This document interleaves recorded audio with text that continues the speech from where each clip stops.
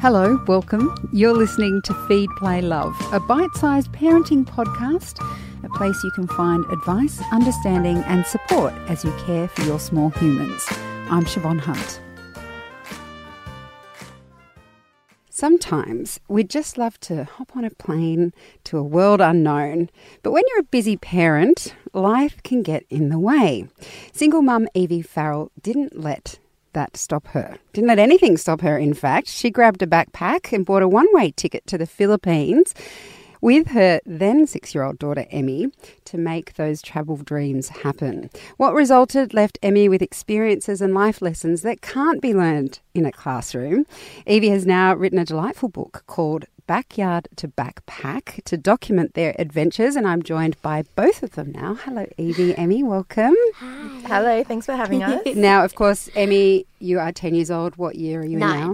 9. 9 years old. 9 years old. I just upped your age. Yeah, but it's close. I'm in January. January. And what year are you in at school? I'm in year 4. Okay. And so kindergarten, was it kindergarten or year 1 when you first went away? I think it was. You just finished kindergarten. Yeah. Just finished kindergarten, which is a big year. Let's accept that first year of school is a big year.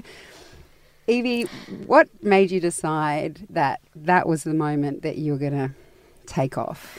I was struggling with trying to get enough time with Emmy, and I faced the challenges that I think most parents, and especially working parents, face when every day I was rushing off to work very early. I was coming home very late and I didn't get time enough to spend with Emmy.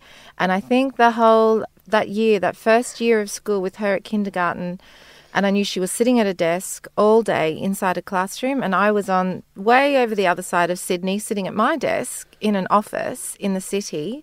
And I just thought, this is just not what life is about, and this is not why I have a daughter. And I really wanted more time with her, and I just, it's hard to be able to still earn enough money to pay the mortgage and the bills and survive, and also have the time with Emmy. And after a very close friend of mine passed away, it made me realise the time is now. We don't have any time to waste at all, and that was it. Which is the inspiration, and then we have the practicality. I assume you were in a full-time job. You're a single parent, and you've just explained the restrictions on time with that. But then you've also got money you need to be able to afford to go. So how did you actually, was it a long plan? How did you decide to finance it? Yeah, I'm very fortunate. I'd been working for almost 20 years by this stage, and I had, bought an apartment. I just bought a home for us, and I had some savings. So it's not that, all of a sudden I had some money or anything like that. It was a long-term thing that I'd always been saving. But what I was planning to use that money for was to do certain renovations around the house, because I was in a little bit of that trying to keep up with everyone else, and especially being a solo mum, feeling that there were... and I always like to be tactful, because I don't think it's a very conscious thing, but I do feel that people look at single mums or solo mums very differently. And so for me, there was always a matter of definitely wanting to keep up and keep myself high in other people's esteem, which is not a bother for me since coming home from travelling, because I just learned so much, and I'm just, so much more confident now. But I had money that I was planning to, redo the kitchen. Thankfully, I didn't do that.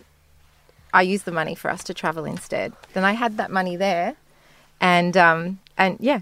And Emmy, do you remember anything about that time, like before you left? Do you remember how Mum told you about the fact that you were going to go away, that you didn't have to go back to school? Yeah, so we were just sitting at a table, and Mum said, well, how would you like to go travelling for a year? And then I said yes, and then she just showed me the places that we were going to go to, and I was really excited. Yeah. I can imagine you were excited, especially that bit about not going back to school.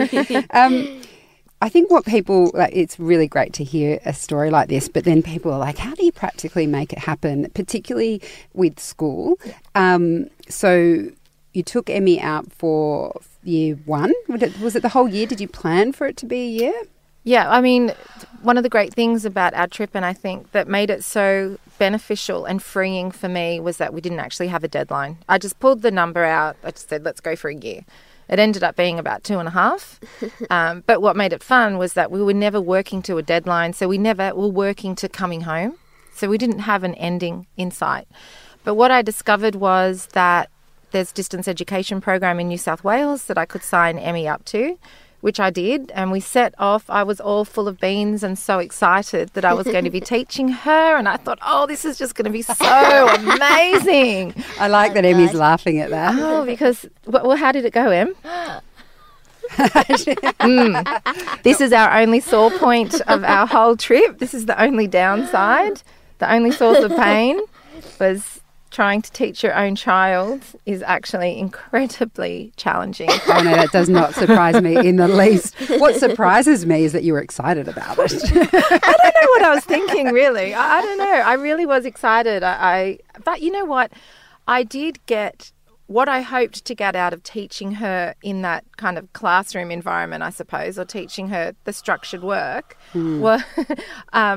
I got through showing her the world and seeing her learn about different religions and being exposed to different cultures and their environment, learning about wildlife, and also what I think was really great for her and that kids need to experience these days is seeing how other children live so that they can understand how fortunate they are. Because I think at the moment what kids see is a lot on YouTube and TV of children that have more than them, and they're not seeing the other side so that they can see how grateful they should be for the wonderful life they have and what they can do to help others as well. So before, I want to ask you about that in a second, Emmy, in terms of what it was like for you. But can you give me as much as you can remember of 2.5 years, rundown of where you went? Oh, I remember lots of that. Oh, you do? Yeah. Well, we spent most of our time in Asia, and I think we went to most countries. We spent a lot of time in China. We went to the Philippines, Hong Kong, Singapore, Taiwan, which was a little surprise packet. We loved Taiwan, didn't we, Emmy? Yeah.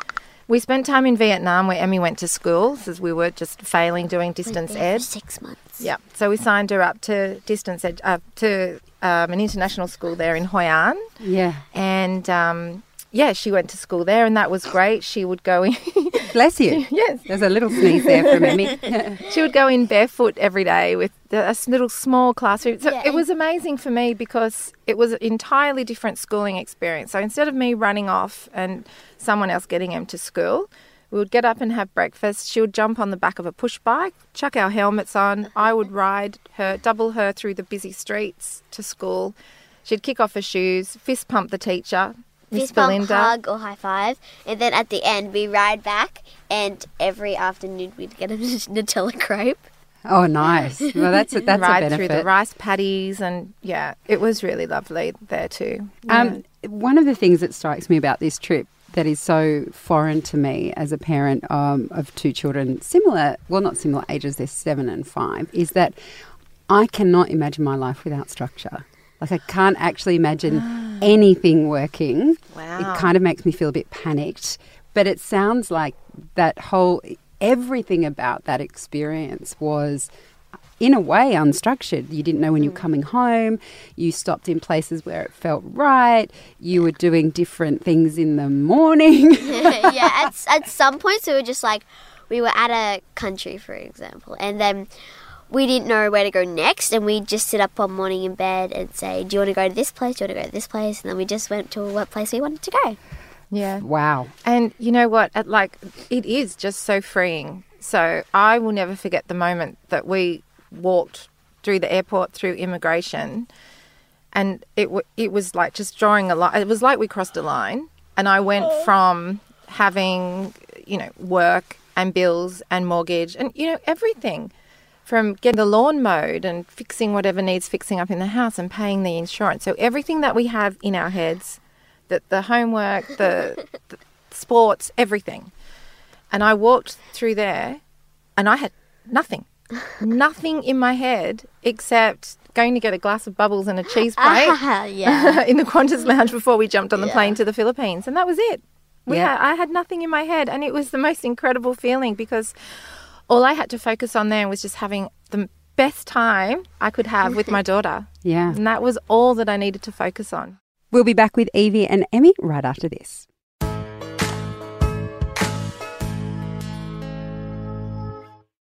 When you become a parent, you enter an exclusive club, one that only other parents can truly understand. I spent a lot of time running and yelling names. Come back, get back here. But I bought him one of those backpacks that had a lead, like, you know, a monkey one. Because it doesn't look as bad. Yeah, like a disguise. The Parent Panel is a weekly podcast that invites adults to ponder the big questions of looking after small children, with more than a bit of humour mixed in. Join us for The Parent Panel, wherever you get your podcasts. Now back to Evie and Emmy. It's probably worth saying that, as you mentioned, it's not something everyone can do, is it? Oh, I don't know. Why not? Why not?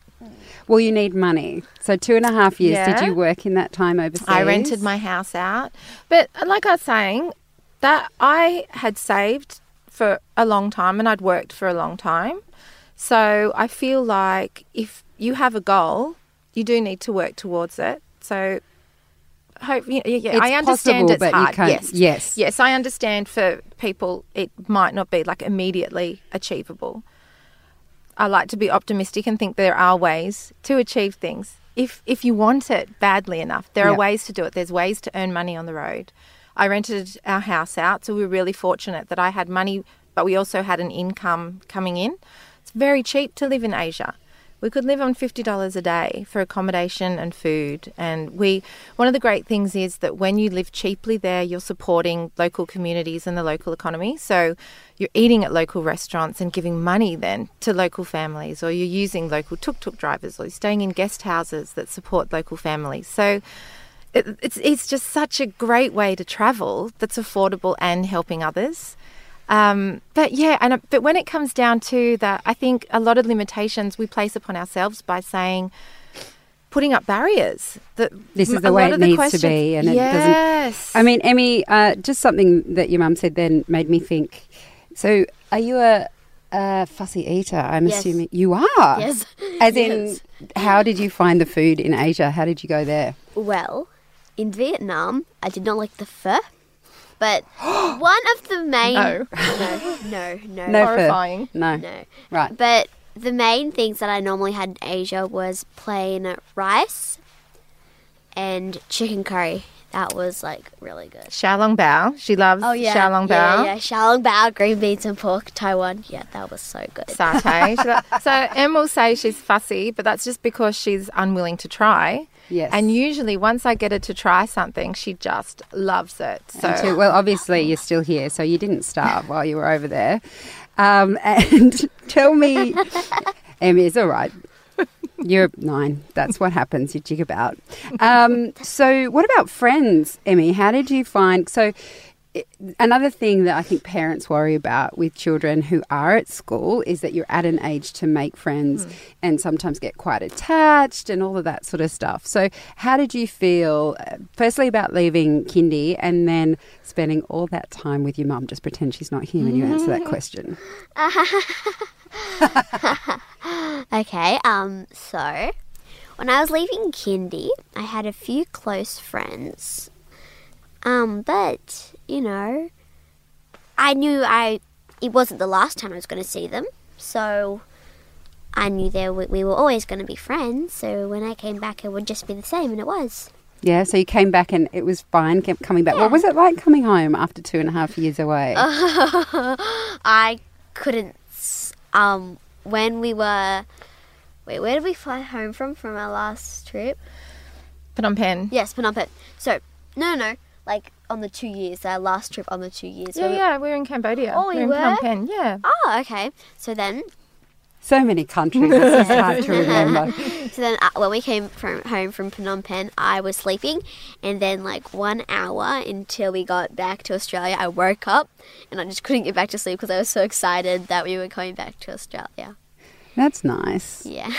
And so you went back to the home you've been renting out? Yeah, And okay, so that as well is an adjustment, right? How you've mentioned, Evie, that it was a very liberating experience to go away. Sometimes coming home I mean, not sometimes, often coming home's the hardest part. Yeah. It wasn't exactly a holiday because you had 2.5 years where you were, Evie was going to school, Emmy was going to school, sorry, you weren't going to school. We've done that. We don't need to go back there, trust me, Emmy. And that sort of travel it's not like you're sitting on a beach with your feet up, but still, like you said, it was quite liberating as a parent to have that freedom. Coming back home, coming back into a society where, as you say, we have those expectations, and in a way it's, I would imagine, be quite hard to maintain what you had when you were outside of that. What was it like for you coming home? Yeah, I was really worried about it. To be honest, I didn't really want to come back, but we had to because we were out of money and I needed to get Emmy back. It was important for us that we had our home because that was a bit of an anchor for her. And yeah, I struggled. I did. And I think I still do, and I probably always will, because it's not me to be in one place, and it's not me. Like I said, I changed a lot, and I did, and in some ways I'm much more comfortable at home now because I'm so much more comfortable in myself after travelling, that things that made me probably feel not so great about myself before don't bother me at all. So I'm just me. And Yes, I because accept you me rode and- on a bike in Vietnam with your daughter on the back in traffic. I reckon that would put a lot of things into perspective. Yeah, that's right. So That's right. what do you feel, I mean, it might be hard to crystallise this, but what do you feel you learn as a parent? In terms of parenting, regardless of where you are, what do you think you learned Okay. when you're away? I have to say, though, just before I get into all the great stuff, that I'm still pretty crap. So poor Emmy went to beanie day without a beanie yesterday, and probably was the only kid in like really not a very convict outfit a few weeks ago. So I'm still the same in that regard. But some of the things I learnt, oh wow, it really giving them freedom. Yeah. So Em just thrived with me just letting her go and letting her lead. We really were such a great team when we travelled, and it was very much less of me saying, we're doing this, like you follow. It was a conversation. It was things that Emmy would come up with and say, Mum, I saw this, I want to go. This is how we ended up walking on glass walkways in China around the top of the Zhangjiajie mountains. Was because Em saw it and she wanted to do it. And it was, I think, empowering for her to be able to say, Mum, I want to do this, and me like validating it and say, great idea, let's go. So I think that was probably one of my big lessons. And I think also, like in terms of travel, it's just letting kids have their downtime. So there are a few times, like for example, we were in Taipei about to go to this amazing memorial, and Em spotted a like Disney Frozen exhibition. She's like, oh, Mum, we've got to go. And I'm like, we're in Taiwan. Come on. I was like, no, she needs this. We went and did it. It was great Oh my God. fun. There was bobsleds in there. There was like ice, like, Wow. and Yeah. then you get up. It's like tiny, but it was still fun. I was little, so Yeah. it looks bigger for me. So then we walked up. Mum was behind me. I was in front of her, and we slid down the ice thing, and it was hilarious. Sounds Yeah. like a lot of fun. Yeah. Yes. So that kind of thing, letting her do that, even though it wasn't on something that I really wanted to do, letting her do that made her happy for the rest of the day. And then I could, drag her around to the more cultural experiences, which we loved anyway. So I think that was a big lesson for me too, just doing that give and take as well. Yeah. And you sort of touched on at the beginning there in terms of independence and allowing kids to... Oh, yeah. Because we have a big problem with that, I think, challenge for most parents is to let their kids go out and play in the backyard without them seeing them, particularly when you live in cities or urban areas where, there's cars, etc., running around. Do you feel like Emmy has that? Well, I should ask you, Emmy, how do you feel about that now? Do you get out and about on your own? Yes, sometimes. Probably a little bit less here because, we have come back into a more structured way of life. We are slowly kind of extending how far she walks home from school, making that a little bit bigger, going to Yeah, the I first walk corner to the and train then to the station next now. corner. I walk to the train station. And there. Yeah, that's a really good question, actually. But I think for me, a lot of the freedom for Em came from the environment that we were in. And, Yeah, but no, I am very much allowing of Em to run off with her friends. If they say we're just going to go over here, then yeah, I'm fine with that. I think also there's a lot of I have one of my best friends is a single mum, and her child is way more independent before my kids were, out of necessity. Yeah. I mean, it's an amazing thing to watch, and I learn a lot from watching how she parents, because she doesn't have the luxury of being a helicopter parent, you know. So you're lucky, Emmy. Look, I have still so many questions, but then I would keep you here all day. You have written a book about Yes. it. Did writing the book kind of keep that alive for you while you were in it? Yeah, writing the book was, it was really tough. It was so tough. But one of the great parts of it, which actually kind of probably made me a little bit slower, was reminiscing. It was really going back and really thinking back over those amazing experiences that we had. And then also looking deeper into what we both got out of it, what Emmy got out of it, what we got out of it as a mum and a daughter, spending all of this valuable time together and learning about each other, because we really didn't know each other that well before we left, because we just didn't have time. And I was always thinking about, it was me learning more about Em, but she learnt so much about me, which is so good for her.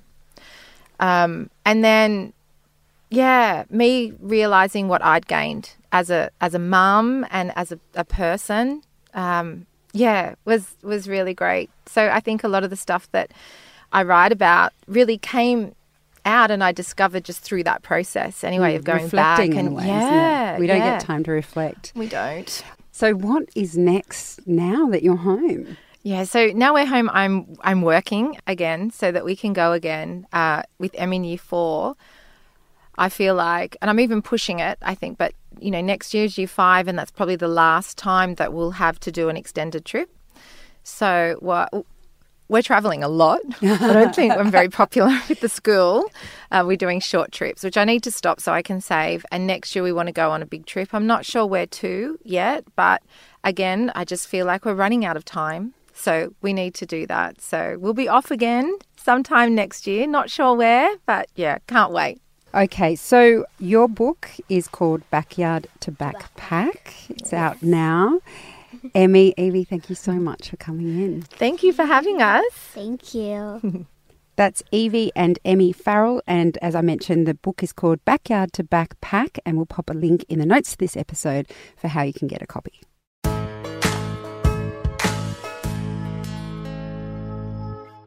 Samuel Johnson is a well-known and well-loved Australian actor with a personal story that has helped ignite a nationwide movement. It's been a religious experience in a way. I've found a sense of belonging. I've found some meaning, and I've found it in the arms of Australians everywhere. And it ceased being about my sister a long time ago. On the next episode of Feed, Play, Love, Sam talks about what his campaign for breast cancer awareness has taught him and just how close he is to reaching his and his sister Connie's ultimate goal. This podcast is produced by Debbie Ning. I'm Siobhan Hunt.